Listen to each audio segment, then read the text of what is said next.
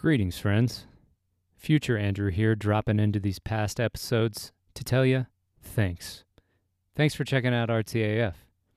If you're valuing the show as a wellspring of inspiration and artistic fuel and would like to help keep the show going, you can find out more about how to do that at patreon.com/RTAF podcast. Every little bit adds up and keeps me inspired to bring you quality content on a consistent basis. Thanks for listening, and stay creative. This episode is brought to you by Lost Sailor Leather. LostSailorLeather.com has a bunch of awesome leather products that you can browse. And if you use code RTAF, you'll get 20% off. Cheer.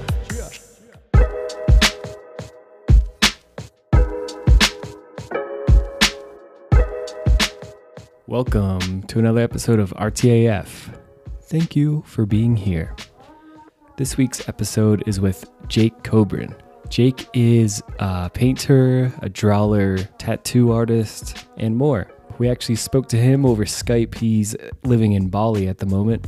Yeah, and we got into all kinds of stuff. We talked about Jake's art and his mission with art. We talked about getting bored in nature. We talked about some meditation, all kinds of interesting things. But without further ado, I say we just launch right into this bad boy in 3, 2, 1. Yeah. Yeah. Shouts.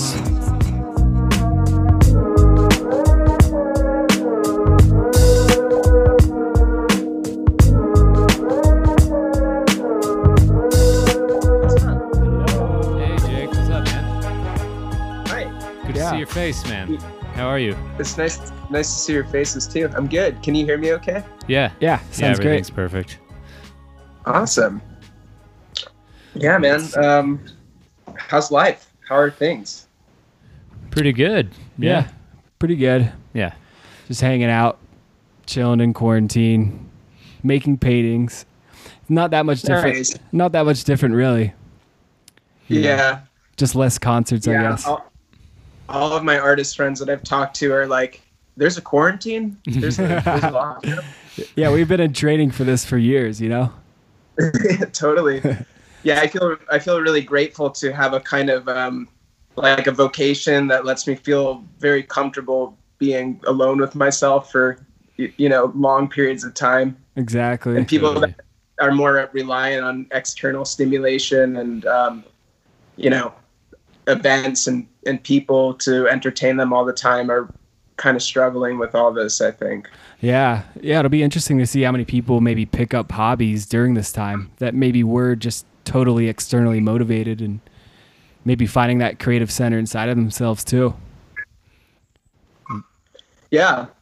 Yeah, there's been tons of like free online workshops for all kinds of things, music and for art. And I think that now is a perfect time if somebody has always wanted to dive into some kind of art form, but they've never had the chance to try it, to really just go for it. Hell yeah. There's no excuses anymore.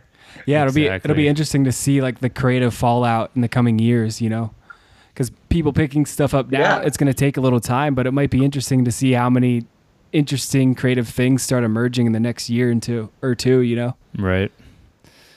Yeah, I think. Oh yeah, totally. Yeah, I didn't really think about that. That's true. Yeah. So what's it like? You're in Bali, right? Yeah. So what's that situation? Well, it's not that different actually. I guess the main difference is that they've restricted travel basically in and out of Bali. Mm-hmm. So ordinarily it's flooded with tourism and just people, just the streets are packed with people from everywhere. And that's gone away, which for me as somebody that lives here, it's so nice to just have more peace, more quiet, more space. There's usually a lot of traffic. Sometimes driving on the roads here is just awful. Mm-hmm. So having all these people gone has been really, really nice. There's also been very few cases here, and most of the cases that have been here are regulated to the more southern parts of the island. So I feel really safe. And most of the community that's here is basically, acting like nothing is different. Yeah, the main difference is that they've closed down events. There were a lot of parties and things here very frequently. That Oh, shit. Hold on. Barely, I think what people are here for is either like ecstatic dance or yoga. Mm-hmm. And that, Sweet. so you're like, so everybody's just kind of doing their thing, and I guess you're almost getting a little more of an authentic experience of living there too. Yeah. I mean, a big difference is that the Balinese people primarily support themselves through the tourism industry. So that's been challenging for the local Balinese people. Yeah. And also I've for the first time ever since I've been here, and I came here for the first time 4 years ago, I've felt more of a kind of distancing from the locals and the Westerners or the expats that are here, because I think that they're afraid that if there's going to be this thing introduced into their community, it's going to be through the Western people. Mm-hmm. So they kind of like, like they'll be like amongst their friends and like they're just acting normally, and then you'll walk by and they'll like put their masks on and like act all kind of like paranoid around you, which makes me feel like a little like kind of insulted or something. But I understand also where they're coming from. Mm-hmm. And there's a lot of elderly people here too, so I guess that's a concern. Yeah. Wait, so how long have you lived in Bali? I came here the first time 4 years ago, and I was intending, it's like I just did this tour in Australia, and after doing Rainbow Serpent and Earth Freak, I decided to pop over to Bali, and I was only going to stay for like 6 weeks, and I ended up staying for 6 months. So that was officially the first chunk of time that I spent here, and then I went back to the States and worked a bit with seasonal farming work, Mm-hmm. and then saved up some money and with the intention of returning and just living here for like a whole year, but kind of got totally sidetracked onto a whole other journey of traveling through Central and South America, and then I ended up living in Nevada City in California for like a year and a half after that. Right on. And now I've been here now pretty much exclusively. Like I've spent more than 3/4 of the last 2 years here in Ubud in Bali. So yeah, I've been here about 2 years now, solidly. Awesome. Nice. Yeah. Nice. What's that experience like? What's it like to be there? It's beautiful. It's pretty simple, like, I mean, especially now that all the events are closed down, because there's a lot of, festival type things here. I mean, life is really simple. I take a lot of like walks through the rice paddies and kind of like meditate and do yoga and paint and eat vegan food. And I think that that's what attracted me to living here initially, is that it's just a really kind of high quality of life, and it's very affordable. Yeah. So, I found when I was living in California, there was kind of this constant financial pressure that was under the surface, and everybody's always talking about like hustling and making money, and it's just it's so consumed my attention. But being here, it's like it relieves a lot of that pressure, because it is really cheap to live here, and I can just focus more on the things I really want to focus on, like my artwork and my self-development, stuff like that. Nice. Yeah, it's interesting that talking about making money can be a distraction from like making art. And I've found in my personal experience, I don't know if you can resonate with this or not, but when I can tune out distraction more and just focus on my art, it tends to sell better in this weird way. Yeah. It's like, instead of being worried about making money and like feeling all these like nagging things from outside, you can kind of like tune into your own localized consciousness and pour out what's coming through you, and that can act as a support. I also wanted to ask you about, so Bali's a pretty like art centric kind of culture, right? I mean, I've never been. So, were you drawn there because of that, or do you think it was,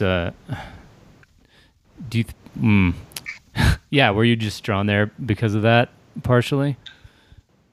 Yes, I mean that was definitely part of it. I think that what led me to Bali is just following the whispers. Like for so many years, people were telling me that it was a place I should check out. Mm-hmm. At the time, I was in a lot of deliberation about different paths that I could take, and I thought about going deeper into art training and finding some kind of classical art school that I could study at or something like that. And people were like, why don't you just go like live in Bali, you know? And I knew there's already a small visionary art community here. Luke Brown has lived here for many years, and Mark Lee and Amanda Sage spent a lot of time here. And it was a place that I was just intrigued by.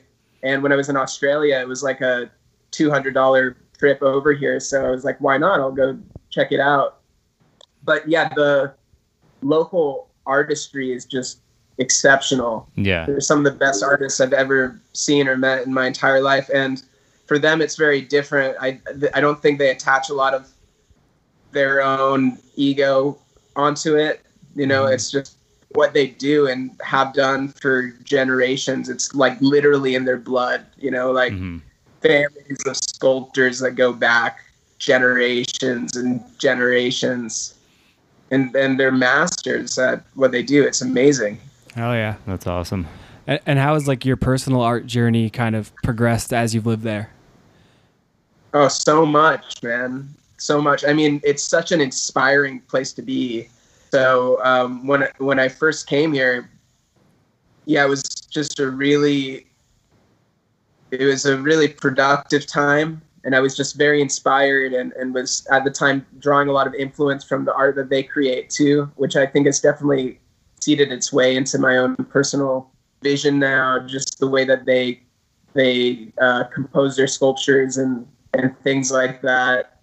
And it also was, I think that the desire to live here and be able to make it work is one of the things that led to me starting to do like murals and to start tattooing also, because I had to find new ways that I would be able to support myself here. And also it's been fun to explore jewelry design, and here it's very accessible if there's something you want to create, and the local craftspeople are really easy to work with. So I've experimented a bit with clothing design and with jewelry design and making carvings and things like that. So all of those resources have really helped my creativity kind of like expand in 360 degrees rather than just linearly as painting as being the only thing I was doing before, you know? Yeah, it's interesting, right? To give yourself the freedom to not just be a painter and kind of just follow creativity or like wherever your interest goes. And yeah, so do you not really feel like too married to any one discipline and just kind of open to however creativity wants to find you? Or yeah, I mean, I feel like, I mean, I'm 27 and I feel like I'm still young enough that I could probably spend the next 10 years solidly of my life exploring all the different art forms and not really need to settle on a particular one, you know? So I DJ and I've been exploring music a lot, and tattooing and painting, and writing has been something I've always done, you know, all these different art forms. I do think that drawing and painting is kind of like my first and deepest love. Yeah. You know, like I have this feeling when I'm drawing that's like coming home or something like that, that I don't really necessarily feel with the other art forms. So I think that'll probably always be my kind of primary focus. But a lot of my influences and inspirations are people that have managed to kind of find a balance between different art forms, and it's their creativity that is the thing of value, not what they're creating, you know. Totally. And I would really love to get to a point where I can establish myself in that way,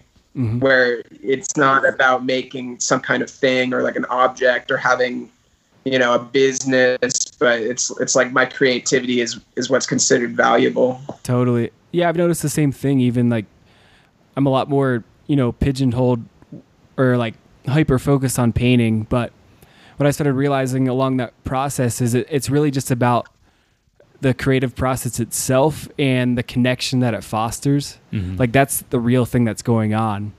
And the paintings are just, they're just kind of these artifacts of integrating creatively with life and connecting with other people. Shit. And it's like the lure. Can you hear me? Hold on, you cut out for a sec. What'd you say?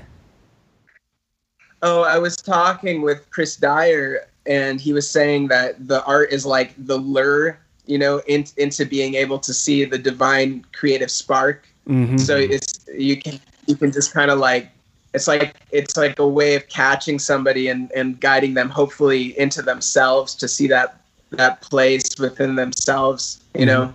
Totally. And I think it's important to see it that way and to not get too fixated on just the surface of it. Exactly. But to see its deeper purpose also. Mm-hmm. And do you have like, do you feel like a personal mission in your life and what you're doing? I think that when I tune in more into the kind of visionary mission, that's something that does kind of inspire me. Yeah. Whenever I seem to focus more on a pursuit for personal gain, it seems to not go as far, and it also seems to leave me feeling kind of hollow and empty. Uh-huh. And I appreciate when I've connected with or just sort of bared witness to artists like, you know, Alex Gray or Amanda Sage that seem to be really focused on using their art to serve some kind of greater mission and purpose, that like they're carried through that too. Mm-hmm. You know, and because they're kind of aligning themselves with a higher energy attractor. So lately I've been reconnecting with that and feeling into that. And I do think that we're in a time of collective shift, and that it is very important right now for people to be able to realize certain truths that as artists we've had kind of the privilege to be able to realize more naturally. Mm-hmm. Just the ability that we have as creators and kind of like magicians in our own lives, and that we can all kind of work together to realize a vision that's beautiful. And I would hope that my art can do something for that, you know. Yeah, I think can help inspire people or something. Yeah, I think artistic expression is like, it's a big factor in maintaining peace in the world and guidance and direction. Mm-hmm. And I think like especially during this strange time this is like where all of our flowery talk and our high ideas, this is like where we got to really fucking do the damn thing, you know, and hold it together. Yeah. Because for sure. Do you think that creating art is enough? Like as maybe like a practice to make the world a better place? Yeah. I do. Yeah. Mm-hmm. I think like if the whole world was just like chilling and painting, man, like it'd just be such a more peaceful place. Like people would stop killing each other. I'm pretty sure. Yeah. Everybody was just like hanging out and like watching Bob Ross videos and like making happy cloud paintings. Yeah, at least had it as like a hobby on the side or something. Or, you know. Well, I almost see it in this way as like, you know, certain people, like we're here and it's become apparent kind of the cornerstone of what we're doing is creating art. That's our gesture of peace to the world. But then other people are more personally nurturing, right? And then they're a nurse and they use their creative energy to heal people physically. And it's like if everybody kind of honors how they're pulled to interact with the world creatively, I think that's how you create peace in the world, you know? Totally. Mm-hmm. Yeah, you were talking about... Oh, go for it, man. What were you saying? I was going to say you were talking about just your creativity in general. And I think, everybody has that in them. Mm-hmm. And it doesn't really matter how it expresses, whether it's through, you know, images, music, cooking even. Mm-hmm. I think some of the best art I've ever experienced was like a really lovingly cooked meal. Hell yeah. You know? No doubt. I mean, that's a high statement, but you know. what nourishes the vehicle, man. Yeah, exactly. Yeah. What were you going to say? I think it creates a lot of neurosis when people are, blocked in their creativity too, and probably a lot of dramas. That's the root of it. It's just people aren't expressing themselves. They don't have outlets to be able to express themselves constructively.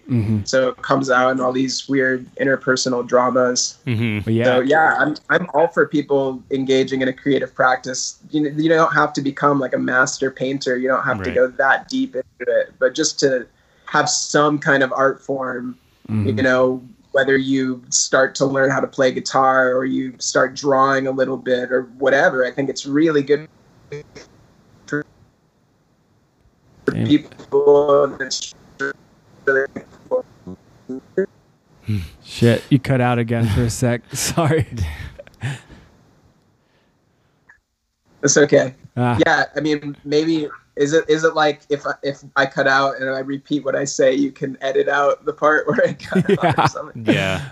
Or maybe we'll just leave the awkwardness in. We'll keep it raw. Yeah.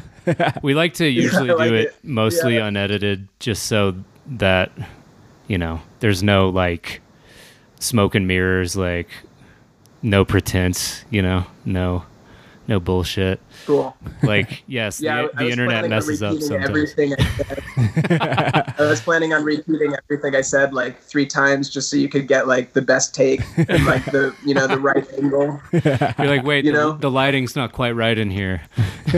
Yeah, and then you can just like smash it all together and make me say whatever you want me to say. Yeah. We'll send it into the deep fake AI and see what comes out. Oh, yeah. This conversation that we were on though, what's interesting is like if every person realized, there's like an infinite wellspring of energy inside of every being. Like there's a tremendous amount of energy inside of us, right? And if we can't really get to like tap into our heart and feel what we want to do and express that energy is going to get all twisted up and contorted in you. And if you can't find what turns you on creatively, you're most likely that energy is going to hurt yourself and other people. And like, it's each individual's kind of responsibility in a way to try to maybe get outside of their mind and tap into their heart and create a clear conduit for that energy. And I think right now is such a great time for people to take stock of who am I? Like, how do I really feel? And, like, because in a way, I have at least feel like a personal responsibility that, like, I have to figure out how to use this strange personality I have and use it as a vehicle for peace with myself and others, And you hope in a way that, there's probably going to be millions of people that start finding that because of this strange time. And unfortunately, I think a lot of other people are going to get more twisted up too. But hopefully, maybe somebody hears this and then shares that idea or something. Just the act of talking creatively about a situation, is an offering. I always think about like if one person hears a conversation and it impacts them, then that's enough. Exactly. Yeah. Yeah. I'm not really trying to set out to like totally transform and revolutionize the world, but if I can make a small impact in the life of one person through some kind of thing I do, whether that's a conversation or a work of art, then I'm stoked. That's exactly. Great. It's like what I did was worth it, Totally. Yeah. And then an echo of that, every person that person comes across, there's an echo of it that's being shared. Influencing one person in a positive way can end up hitting millions possibly. You never know. Yeah, I think it's important, like what you were saying, Jake, to kind of focus on the micro level in this case, where you want to change the world, of course, but just by being yourself and saying it like it is or painting it how you feel, you are affecting the world in that way. Because like one person can touch, thousands of people especially now with like, social media, internet, and all that stuff. But I wanted to get back to what we were talking about just a few minutes ago about figuring out what kind of turns you on creatively. How did you, I guess, come to the realization, or because I'm trying to think about our listeners, like, if someone's out there listening, like, well, I don't know what to do. Like, how do you find that creative outlet and choose, I guess, what you want to do? If you have any advice. Yeah, like for me, it's always been really obvious. Like I get kind of fixated on or fascinated about things, and that it's obvious that that's what I want to do. And I've been that way since I was like a little kid, you know. I've never really struggled so much with this idea of I don't know what I want to do. For me, it's like I feel inspired to do something, and I might put off doing that thing for a while, but it's like very clear that that's a thing I at least want to try and explore. Yeah, I think I dive into things kind of like I don't put a lot of pressure on myself. You know, if I try something and I don't like it, or if it doesn't go anywhere, it's not a big deal to me. I think people put a lot of pressure on themselves. People start painting and they expect that the first painting they ever make is going to be a masterpiece. Nope. They beat themselves up when it's not. And it's really important to just to not really engage with it seeking some kind of external result, I think, but just doing it because it's something that like you're curious about. And yeah, for me, curiosity, that's been the main thing. Yeah. You know, like I really love learning about things, and I really love figuring out kind of how things work and learning new art forms. Oh yeah. And so I tend to explore different art forms just to satiate that curiosity and that impulse, I think. Yeah. Hell yeah. Yeah, and I think an artist is someone who has stayed in touch with like their inner child. And because I remember when I was a little kid, like art was my thing. Like drawing was what I was good at and what I loved. And then I kind of lost track of that for a while, like during my teens and early 20s. And so I think maybe if someone could remember what they were into when they were like 6. Yeah. Yeah. For sure. You know? Totally. Yeah. I don't know. And another thing too is I think maybe if you aren't expressing yourself much, but maybe there's somebody who is creative that you find inspiring, you're probably inspired by them because they're doing something that is inside of you. So like what I started finding a lot was people that were really inspiring me. Like I'm kind of almost in a way becoming those aspects that I was inspired by because that potential was inside of me. And I was seeing it outside of me and it was lighting me up. So maybe if you have lost track, it's like, I don't know, do you like really dig a certain rapper, or like, you know, is there like a cartoon you really dig? Like start cartooning or start fucking recording rhymes or something, you know, like go for it. Yeah, for sure. Yeah. If there's just something that you like probably that's a good place to start. Like if you're really inspired by, you know, crazy paintings, maybe start painting. Yeah. But if you're really inspired by some rapper, you really enjoy that art, like maybe rapping's the thing for you. Yeah. Fuck who knows? Go for it, motherfuckers. Go for it. Do it. Yeah, there's so much fear. It blocks people so much. People are so afraid of trying something and sucking at it. It's not that bad to suck at something. No. You know, like we've all been there. It's actually pretty cool. You know, we've all been there. Yeah.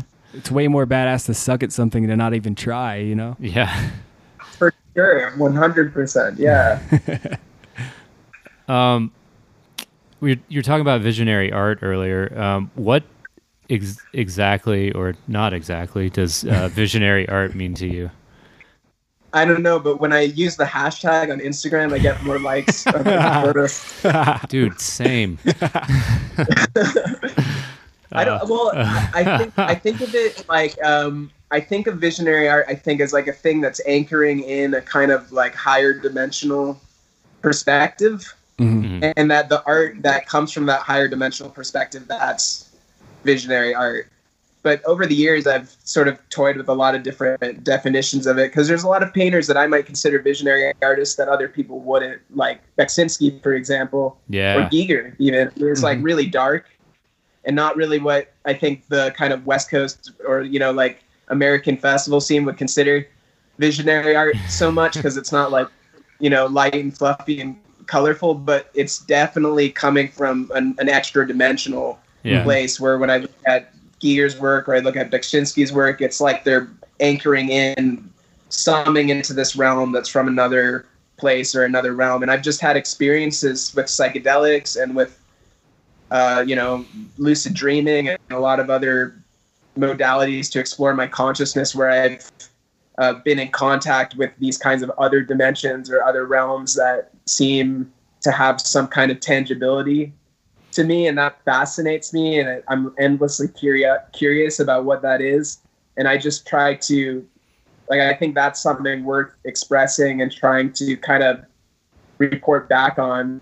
You know, it's kind of like when people were first exploring the Americas, and it was before photography, and people would go and make landscape paintings and then bring them back to Europe so people could see it. It's like I kind of see the role of visionary art being the same thing, but for these kind of less charted territories of our minds and consciousness. Nice. Yeah. That's a great metaphor. It's interesting, right? That's really cool. Like cartographers of different dimensions or something. You know? It's like everybody's discovered all the shit here. So Yo, do you think Tool? Yeah, I was gonna ask you if you think Tool falls under visionary art, because I was just thinking. Oh my God. I don't know why, but like I was just like, oh, that's like Tool, because you brought up Beksinski and Giger, and the soundtrack, you know, like Tempest just came on in my head or something when you said those two names,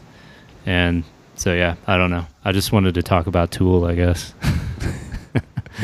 Absolutely. Yeah. I'm down to talk about Tool for as long as you want. But yeah, I see them as being, it's like more of a shamanistic role, I guess, because they're transmuting energy in a really tangible way through, I mean, music as a medium is a lot more kind of visceral for being able to work with people's energy than painting is. I think painting is like a lot more subtle. Yeah. So I've had experiences with their music throughout my whole life, but especially when I was younger, where I was able to take this kind of like angst or frustration and pain that I felt as like a teenager, and through their music, it was like alchemizing it into these more exalted states of consciousness. And it was powerful. Like, it was medicine for me. And I think that's like visionary as fuck. You know? That's like it's like an ayahuasca ceremony, but like through listening to a prog rock album, you know? Hell yeah. Sweet.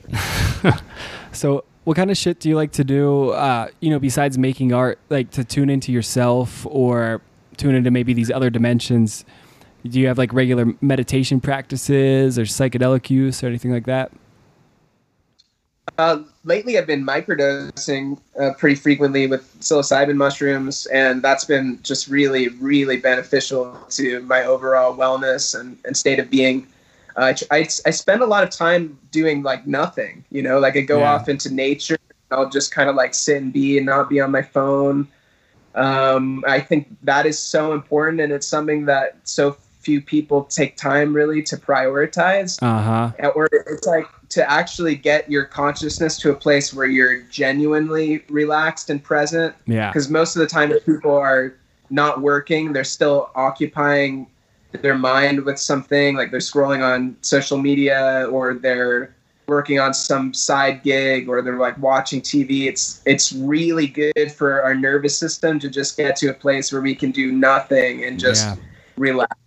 You know, and there's such a stigma against that, and it's a program that I've had to fight so hard to break, because for so long, if I were to do that, I would start feeling kind of like anxious and like sort of beat myself up over it, and like start criticizing myself for being lazy and being like, you should be working on this painting or whatever. But yeah, it's not only our birthright, but it's one of the healthiest things that we can do to actually take time out specifically to just be. You know, and it's amazing. Also, I think about drawing is the same kind of thing, because it really attunes your attention to be able to notice really, really subtle things that you wouldn't normally notice. But when you do get to that place where you're just kind of in nature and really relaxed and open, you start to see this kind of whole world unfold before you that you didn't even really notice was there. And it kind of puts you in contact with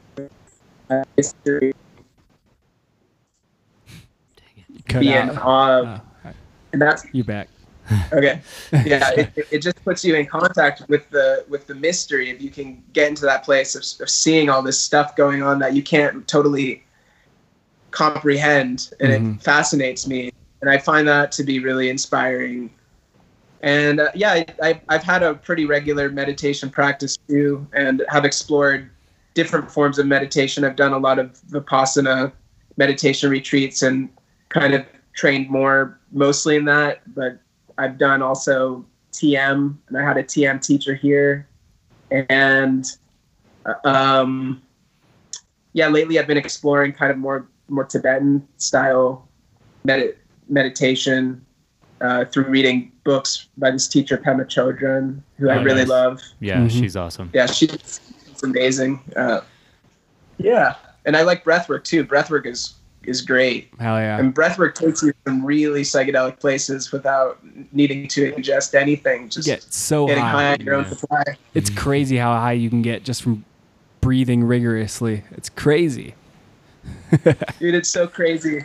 Yeah, and I think that a lot of depression and stuff like that is just kind of like a lack of like blood flow and oxygen in your body. I think so too. You start doing stuff like breath work, and it just gets like all the energy flowing again. What's crazy is I've noticed like a lot of emotion can come out with breath work too. Like dormant emotions, like crying and everything. And it feels wonderful, like this pent up energy inside of you. Yeah. That's such a big thing.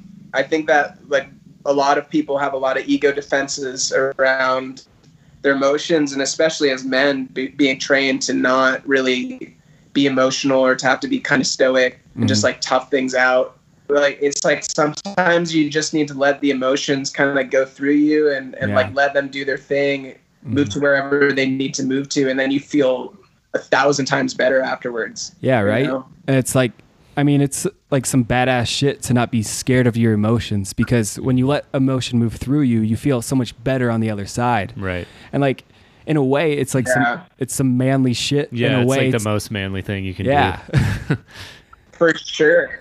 Yeah, and when you get into deep practices around kind of like self-exploration and self-work, like working with psychedelics or, you know, doing ayahuasca ceremonies or breath work or extended meditation retreats, you really find how deeply uncomfortable it can be sometimes to really confront yourself and your own emotions. And I have deep respect for people who have, especially people who have spent years in silence in monasteries and stuff. And like, I know the private agony that they had to go through and the kind of like heroic struggle that they went through within their own minds. Yeah, it's crazy.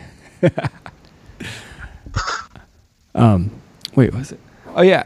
And I just wanted to speak to, because I've been grooving on that same thing as you too, you know, like turning off the phone and going out in nature and doing nothing.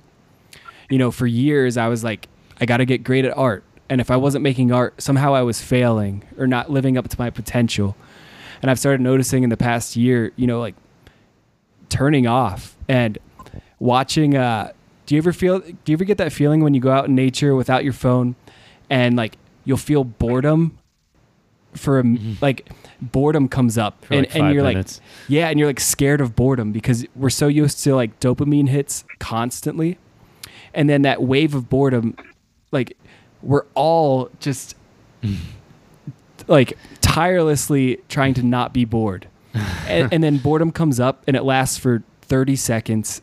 And then all of a sudden this tremendous peace washes over you and like the system balances out. And like, did you have that feeling too for a while where you kind of touched on it, you know, like if you weren't making art and you weren't actively working towards your mission, somehow you were like you're not doing it. or you're not living up to your potential. But it's kind of bullshit, you know. We need time to rest and recharge. Yeah. It's such bullshit, and it comes from a program within Western culture that says that you have to be a somebody, you have to be a something in order to kind of deserve love and respect, you know. And that's like a really shitty program. That's just part of our system. And you know, it's been a journey for me to disidentify so much with being an artist, because it was kind of a way for me to try to justify my own existence or something like that. Like, no, see, like I'm worthy, like I'm contributing, I'm doing this thing, like, you know, love me, please, kind of. And it's like, you don't actually need to do that or anything, you know, like I paint because I enjoy it and I love it and it serves some purpose for other people. But I think that I'm starting to move closer to a place where I could probably give it up and like be fine, like walk away from it. And like, I'm not as identified with it as I used to be, that wouldn't completely shatter me. Yeah. You know? Totally. And yeah, that boredom thing too, man. Like it's so crazy how afraid we are of even really minor discomfort. And when it comes, like Pema Chodron actually was talking in one of her talks about like, what if people actually had to like sit on an airplane and do nothing for like an hour? It's like, would everybody just like freak out? Yeah, you know, because there's so many distractions against people just kind of like feeling that uneasiness that comes with just existing. Yeah, you know, like to actually look at and like sit with the feeling of being alive in this existential vacuum that we're in. And when you actually do it though, like when you actually take time out to be with that, then it's kind of funny. It's like, well, that wasn't so bad. Not at all. You know? Yeah. Like, what was I so afraid of? Like, why, you know? It's like getting to the top of a roller coaster almost. Maybe not as like thrilling as a roller coaster, but it's like, you're like, oh shit, oh shit, oh shit. And then you get to the top and then you drop and you're like, this is fucking awesome. You know, this is so fun. I'm having a blast. And I think it's great to be able to just give up the worry, you know, that we're so inundated with, and probably just as like physical beings, we're probably kind of just programmed biologically to be a bit anxious. But I think there's some kind of wisdom in accepting uncertainty or, you know, a lack of stimulation or a lack of like dopamine, as you put it. Like not really giving a fuck how many Instagram followers you have. And you know, I've caught myself before for sure, like equating like numbers to, oh, these people must really like me as a person. Meanwhile, like maybe like 100 people that follow me actually know who I am. You know what I mean? And it's I don't know. I think meditation and being in nature, drawing, just doing whatever you have to do, those are things that can really relax a person into this like deeper way of like being in the world. That's like, and you get freed up from, as we were saying, so much bullshit. Yeah, and being in yourself too. I think we distract ourselves a lot. You know, like with Instagram followers or something, that's not you. Right. We're constantly kind of distracting ourselves from ourself. You know, and then what's funny is like a lot of things that you're scared of or you're scared to look at, and they seem like a dark corner, simply by being brave enough to acknowledge it and look at it, like your own awareness casts light on anything you look at. And then all of a sudden it's like, oh yeah, it's not that scary in there. Just being bold enough to look.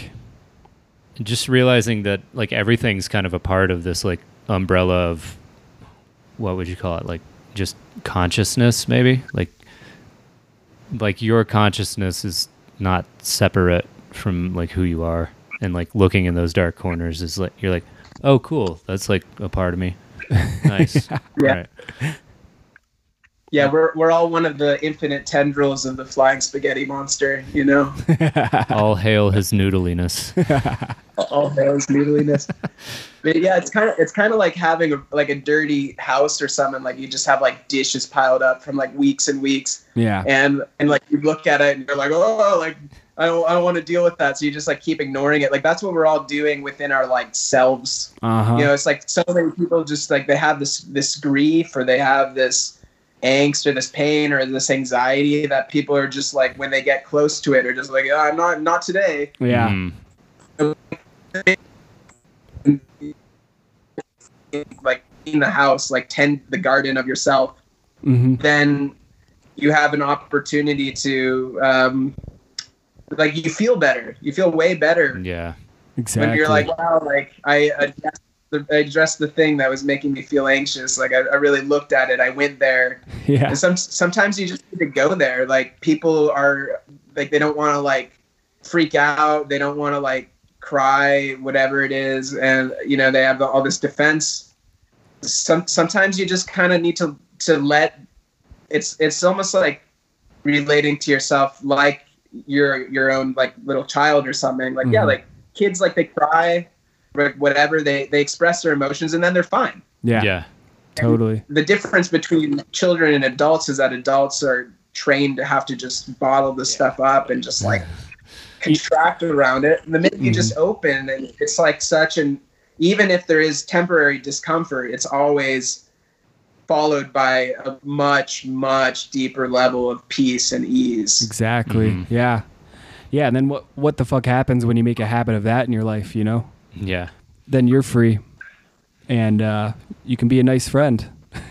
And you don't explode. You just kind of let it off in little bursts or like steam letting out or whatever.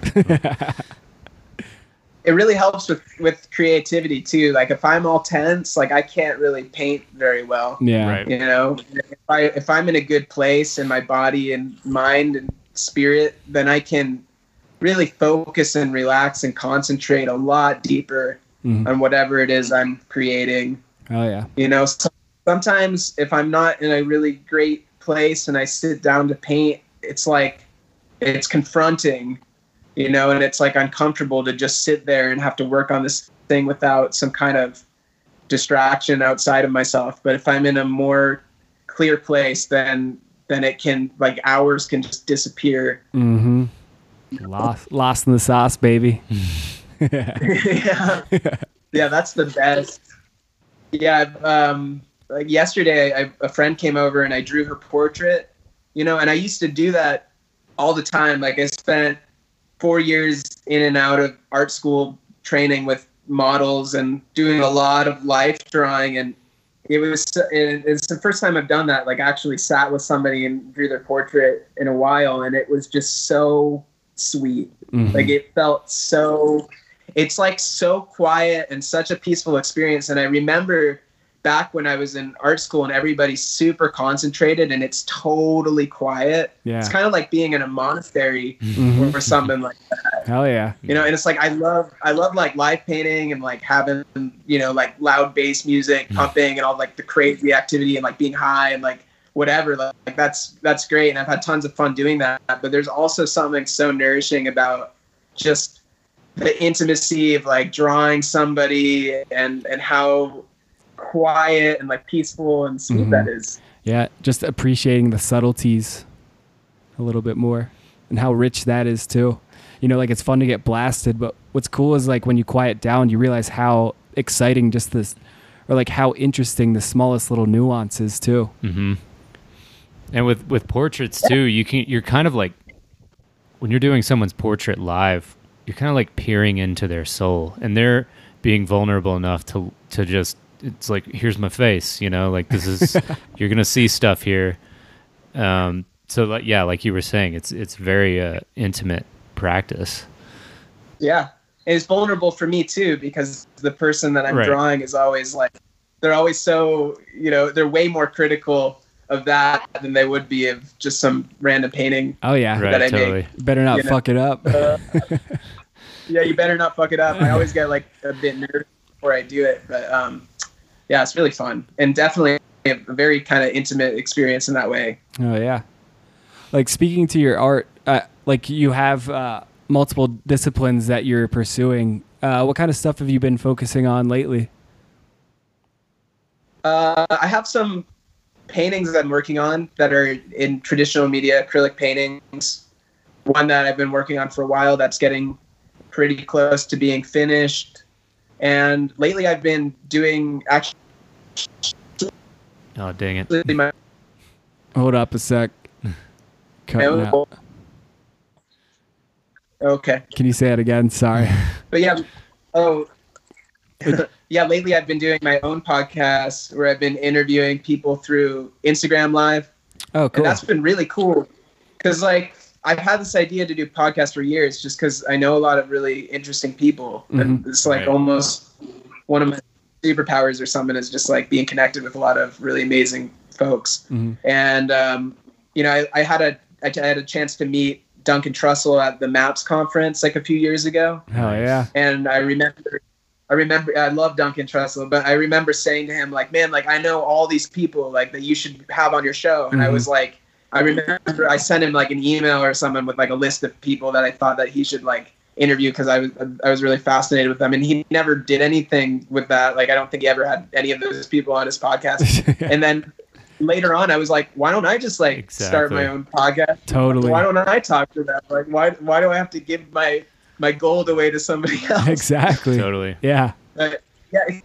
It's been really cool. Like, I'm sure you guys have this experience too, but it's kind of like each person I talk to has like a transmission or something. Mm-hmm. Absolutely. And through these conversations, I've been more transformed through these conversations than I ever anticipated I would be. Yeah. They've all been teaching me something, you know, and it's like, it's such a cool thing. And just the quality and depth of conversation too, that you get to have when you open that space up. It's like a uninterrupted, deep stream of conversation that you wouldn't have if I just sort of saw one of these people casually and was talking to them somewhere, you know? Yeah. It's wild. It's kind of our impetus was there's so many cool people that we know, and specifically here in Colorado. And I was just tired of like getting into cool conversations for a little bit at shows, and then the bass would rattle real loud and someone else would come by and jump in, and we didn't get a chance to go deeper, you know? But yeah, I'm real grateful for it. I don't think about how much it's transformed me so much, but I know that it has. It's broadened, you know what I mean? It's broadened my perspective like crazy, man. Yeah, for sure. It's like each one's like this little magic ritual, and you sit in there and then you're just like humming at the frequency of this other person, and like you like take on their worldview, and like reality shifts for that time that you're with that person. And even for like maybe even a few days or weeks after, all of a sudden the way you're looking at the world is shifted because you've just been sharing this deep conversation with somebody that is like, you know, very influential and like alive. Right. Right. I'm just real grateful for the medium because it's kind of like the one place in our lives. I mean, besides just everyday intimate relationships that you have, where you can kind of corral someone into just speaking their mind for like an hour and a half or two. And it's like you got to integrate. It's like this ongoing integration process and synthesizing like other people's valid points, and sometimes being like, well, maybe that's not for me, but you know, I don't know. It's really, really awesome. It's a service for other people too. You know, like you're providing a platform for them to share their message. And I think I like doing it for that reason too, because it feels like it's less about me so much, and it's more a way to kind of like give back to these people that I really respect and admire. And it is funny how these people, if you ask them like, hey, do you want to just like talk sometime? They might be like, I'm kind of busy. But you're like, what if we talk sometime and we record it? Yeah. You're like, I'm so down. Yeah. It's like the difference between prostitution and porn, you know? It's like, if you have a video camera there, it's legit, you know? for sure. Yeah. Oh man. But yeah, so what kind of do you have any sort of big goals or ideas of where you'd like to go in the future?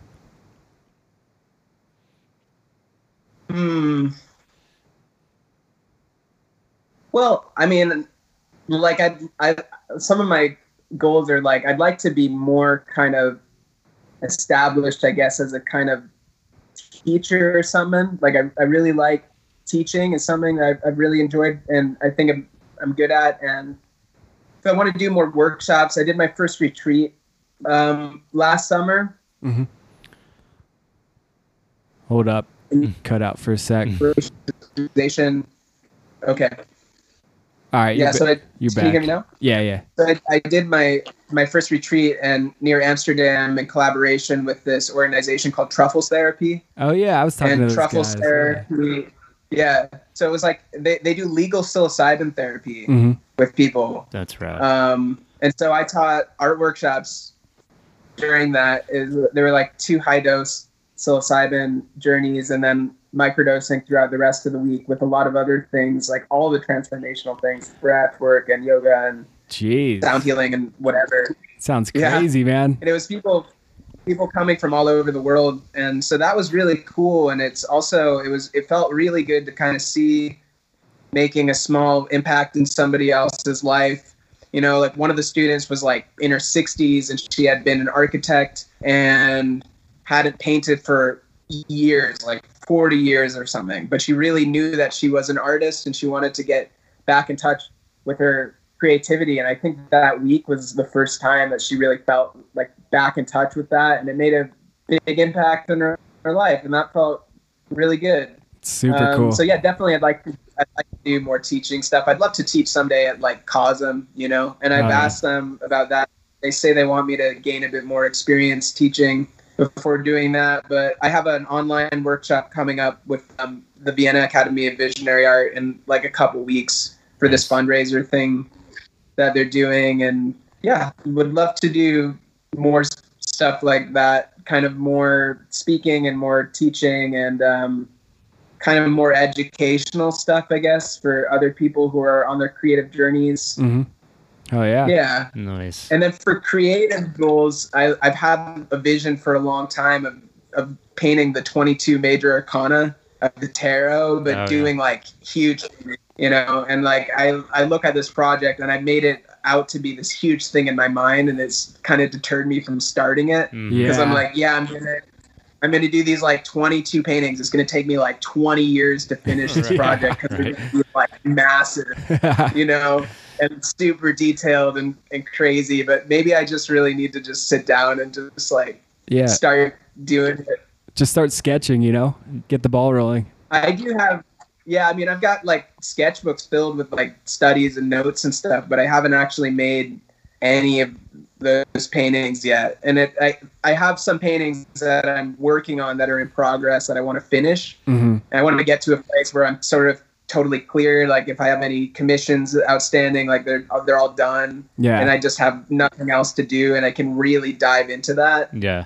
So it'll happen totally precisely when it's the right time for that to happen. Exactly. Well, another good thing about podcasts is when you talk about things like this, and I've talked about like doing murals and stuff, and you're kind of holding your own feet to the fire when you're like, I'm going to do this. And then now it's recorded forever. So yeah, everyone's going to be like, hey, where's those paintings, Jake? Where are they? What's going on? Yeah. Have you done a mural yet? Yeah, I've done 4 now.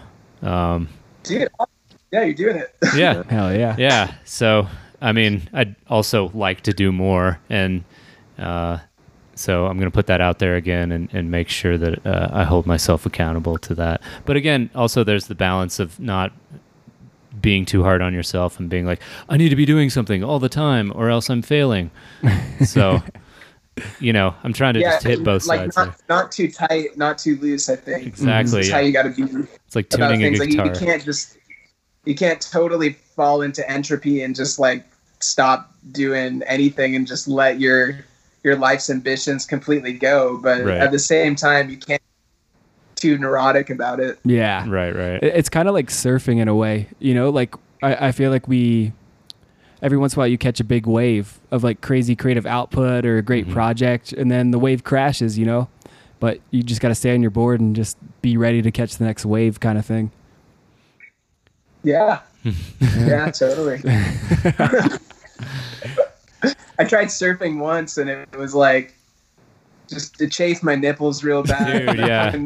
I couldn't stand up. I'm not good at. I liked being in the water, but it was a primarily negative experience. Yeah. Well, body surfing, how about that? Yeah. Boogie boarding. Yeah. I'm pretty sick on the boogie board. I'm not gonna lie. Like, Hell yeah. surfing though, I was horrible. Like I tried to get up on it and it just kept slapping me in the chest. And after about 40 tries, Dude, it's so hard. yeah, it's I much respect for any surfers out there. Shouts to them. Shouts to surfers. Yeah, yeah, and they're well-defined lat muscles. And yeah, those glistening abs. Damn it. Is it hard? I love snowboarding though. It's cool that you guys live in a place where that's so like accessible. I don't do that either. You don't? Yeah, I don't really either. The last time I did skiing and snowboarding, I was 15 and not like fully aware of my, body at that point. And snowboarding, I tried it one day and skiing the other. And snowboarding, I was mainly on my butt the whole time.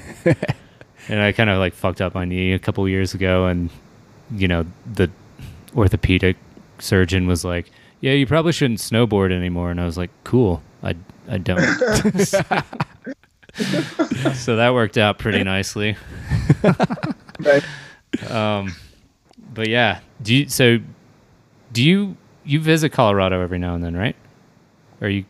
I only visited Colorado a few times, but man, like I've thought about relocating there so many times. Mm-hmm. Yeah, just because of what seems to be like cooking over there is really nice. Mm-hmm. Yeah, it'd be cool for you to come out, man. It'd be nice to meet you in person sometime.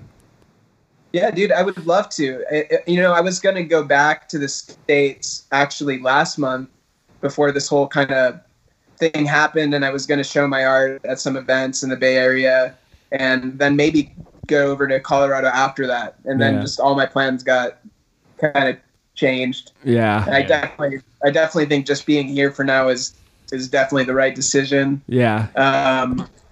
But yeah, when things relax and travel is opened up more, I would love to come and hang out in Colorado. I really loved it when I was there. Mm-hmm. It was really fun. I think I thought that because I think that's where we met, was in Colorado, like 7-8 years ago or something like that. Yeah. I've been out there a few times for some things, and just there's such a thriving community there. I know so many people that live in Boulder or Denver. It's one of the highest concentrations of psychedelic visionary artists in the whole world. The highest. Yeah, it's getting crazy at this point. Definitely the highest. Yeah. My high, baby, dude. Fuck it. It's like everyone's learning about the concept of saturation. Yeah. Yeah, is that something that you've really noticed? I mean, I like it. I think the more the merrier, but it's just I'm like all for it. Everybody's painting. Like, so you've been to Cervantes out here? Maybe? In Denver? I didn't go to Cervantes, actually, no. So I hear it's like the 10-15 Folsom of Colorado or something. Yeah. It's I'm not sure exactly the capacity. I want to say somewhere between 800 and 1,500. But they had like 24 painters up in there, like right before the COVID lockdown thing happened, and it was just like, man, this is fucking epic. But yeah, anyway, I digress. There's a lot of people painting. Yeah, there's a lot of people painting, and I was trying to make a saturation joke. Yeah. It's also a high saturation of THC in people's blood. Dude. Definitely. Is it difficult at all to get art supplies like acrylic paints and stuff out in Bali? No, there's tons of painters here. There's a lot of local Balinese painters that are actually quite good, and but it's mostly through this kind of traditional Balinese style that it's like I really appreciate it on a technical level, but I'm not really that into the way it looks. Yeah. Mm-hmm. But yeah, there's lots of art stores in Ubud where I live. Actually, is the Art Central of Bali. So there's the higher concentration of artists and Ubud Balinese people than anywhere else in Bali. So yeah, there's a few pretty much, same quality art stores that you'd find in the US or in Europe here. Okay, cool. Is it hard to get weed out there? Dude, it's super illegal. Yeah. And like super expensive as a result if you want to get it. Yeah. It's like, and it's not good quality. Yeah. It's like really weak. Yeah. So Oh, you're cutting out. Like it really does that. You just cut out Sorry, again. you cut out that whole sentence or whatever. I'm Can you sorry. still hear me? Yeah, we can now. Now we yeah. can. Okay. Yeah, I was just saying, it's like, it's not really a big popular thing here. Right. Yeah. And so it's not, I do very much anymore. Right. It's nice, like sometimes, but yeah, it's not really like a huge part of my life anymore like it was at one point. Right. Yeah, I go back and forth. I like sometimes I'll be like sober from it for months at a time, and then I'm like kind of ease back into it, and then all of a sudden I'm smoking every night or whatever. And well, in Boulder, I would imagine like you just go outside and take like a whiff of just the air, and you're like, "Fuck, I'm stoned again." I wasn't even trying to so get hard, stoned. Pretty much. so hard to stay sober out here. Or that, or like you just get a package of like a vape pen and some joints accidentally mailed to your house. Did you see that happen to Martin? No. Yeah, like somebody used like a fake return address and it had his name on it. Sorry if I'm blowing you up, Martin, but it had a different address but his name on it, and they eventually brought it to his house. Like, Isn't that like a federal crime? I think so, but it was time, like man. it was like apparently a legit dispensary that was mailing it to someone with like a real sweet like note inside. Like I guess it was going, somewhere where it was still illegal in the States, and had like a real sweet note like, "Oh, I hope you guys enjoy," but it was like a vape pen and like several pre-rolled joints or something. Dope. But do you find yourself like a little more clear without it? Yeah, it's like a different state of consciousness, I guess. Like I like all the different states of consciousness, right? But yeah, I guess more clear, you could say. Mm-hmm. I like feeling really lucid and functional, and also I get into this place sometimes where I don't want to feel reliant on anything. Mm-hmm. It used to be like a really big part of my ritual. Like I'd smoke weed and make art like every day, and that was the ritual around making art. And yeah, I think that I wanted to challenge that. Like I didn't want to get to a place where I felt like I needed to be stoned in order to be creative, and see if I could get into that same like flow state without it. Mm-hmm. So I kind of just stopped smoking weed for a while and just kind of like, trying to nurture that state more on the natch. Totally. It's pretty fucking easy too. I've been taking like psilocybin mushrooms pretty regularly now, which has been really nice too. But it's different. Like I find even taking like LSD or taking psilocybin actually it like puts me in a much clearer state of mind than I am when I smoke weed. Totally. Actually, I agree. Yeah, for sure. But I'm like right now, for instance, I'm pretty caught up in the whole like ritual of like taking a hit and then starting to paint. And for me, it takes like, I don't know, like maybe 5 or 6 days of not smoking at all. And then I feel like I can like get there more on the natch. And like, I don't know, whenever I like take a little bit of weed, I'm like, well, shit, I better be painting right now. Like, I'm not going to just be getting high for no reason. You know what I mean? But like you were saying, it's like stoner's guilt. Yeah. Well, it just kind of like, I don't know, it does something with my energy and my motivation right then and there. But then like the motivation at other times is kind of like, where to go? It like wanes away. in this weird way. So yeah, we're getting way off topic, but Just gotta show up that's and cool. paint.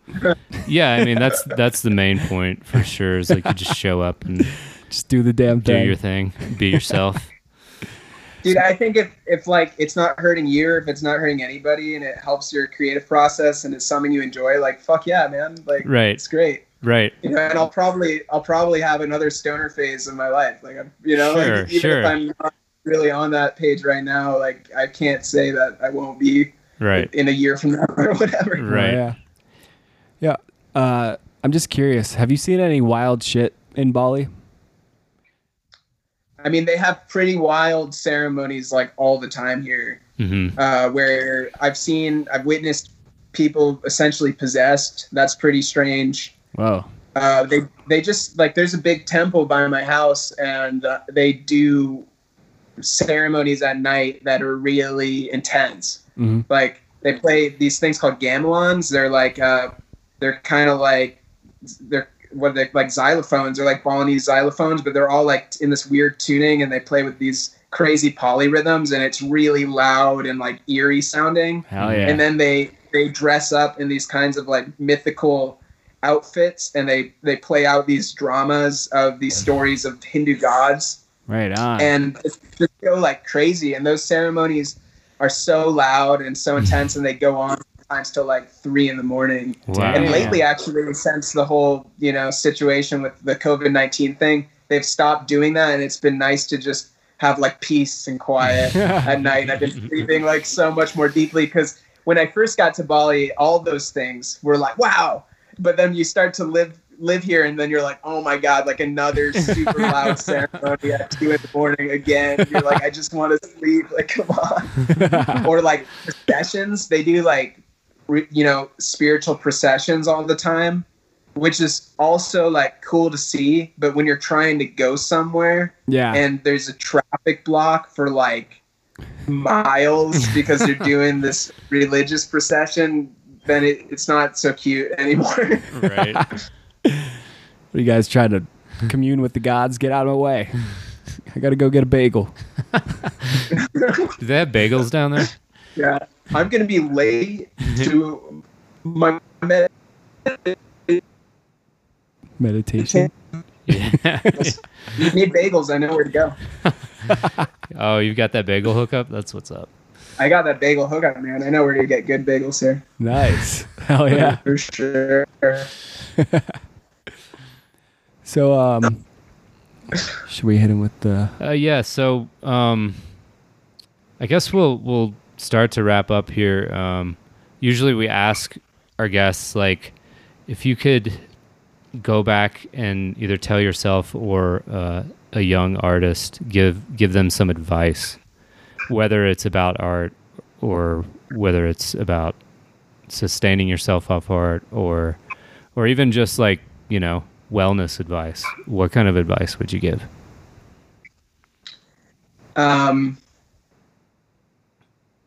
Trust in the process and don't be so hard on yourself.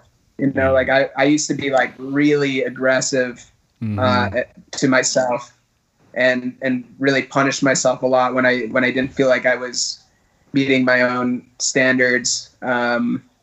And had I probably would be in the same place that I'm at now, but I could have done with being a bit more just like gentle to myself also. Oh yeah. And yeah, just to trust that it's all going to work out, because like we already are what we are. Right. All we have to do is just be ourselves. Mm-hmm. Like that's really all we're called to do in life, is just to basically reclaim our authenticity.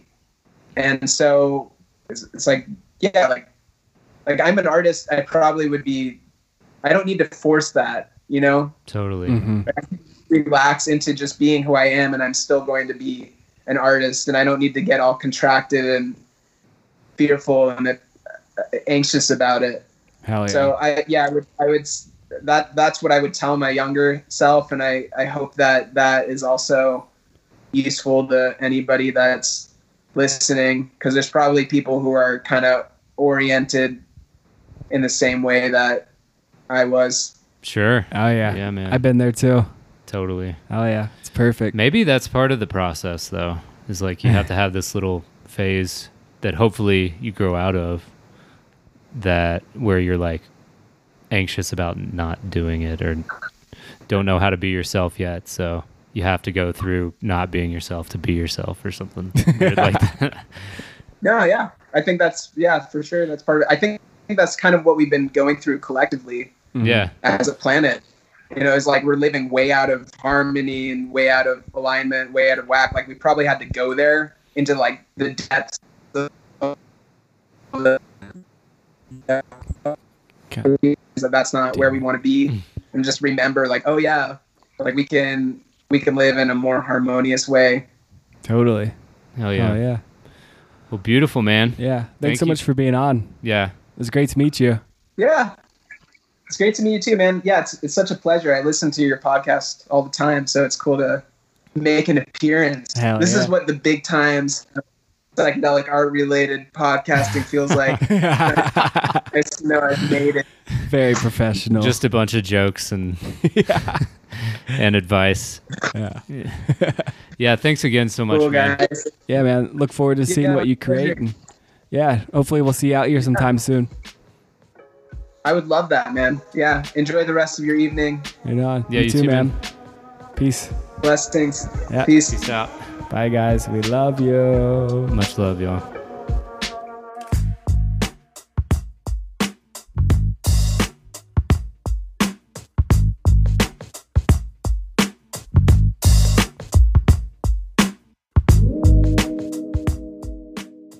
Thanks for listening to another episode of RTAF Podcast. For additional images and notes on this episode, you can check out our website, artsyafpodcast.com. And you can find me, Andrew Norris, at andrew.norris.arts on Instagram, and andrewnorrisarts.com is my website. I also have links on my website to episodes as well as all my best paintings. And you can find me, John Speaker. My website is johnspeaker.com. On Instagram, I'm at John Speaker, and on Facebook, John Speaker Art. And we want to give a special thanks to Blair Speaker, John's lovely wife and creative director of the podcast. She also updates the website and does all the podcast notes. So thank you, Blair. And we'd also like to thank Tyler Billman. He created the music for this podcast. You can find Tyler on SoundCloud and Instagram. His name is Get Billsman. That's GetBillsman. Thanks again for listening. Peace. Thank you.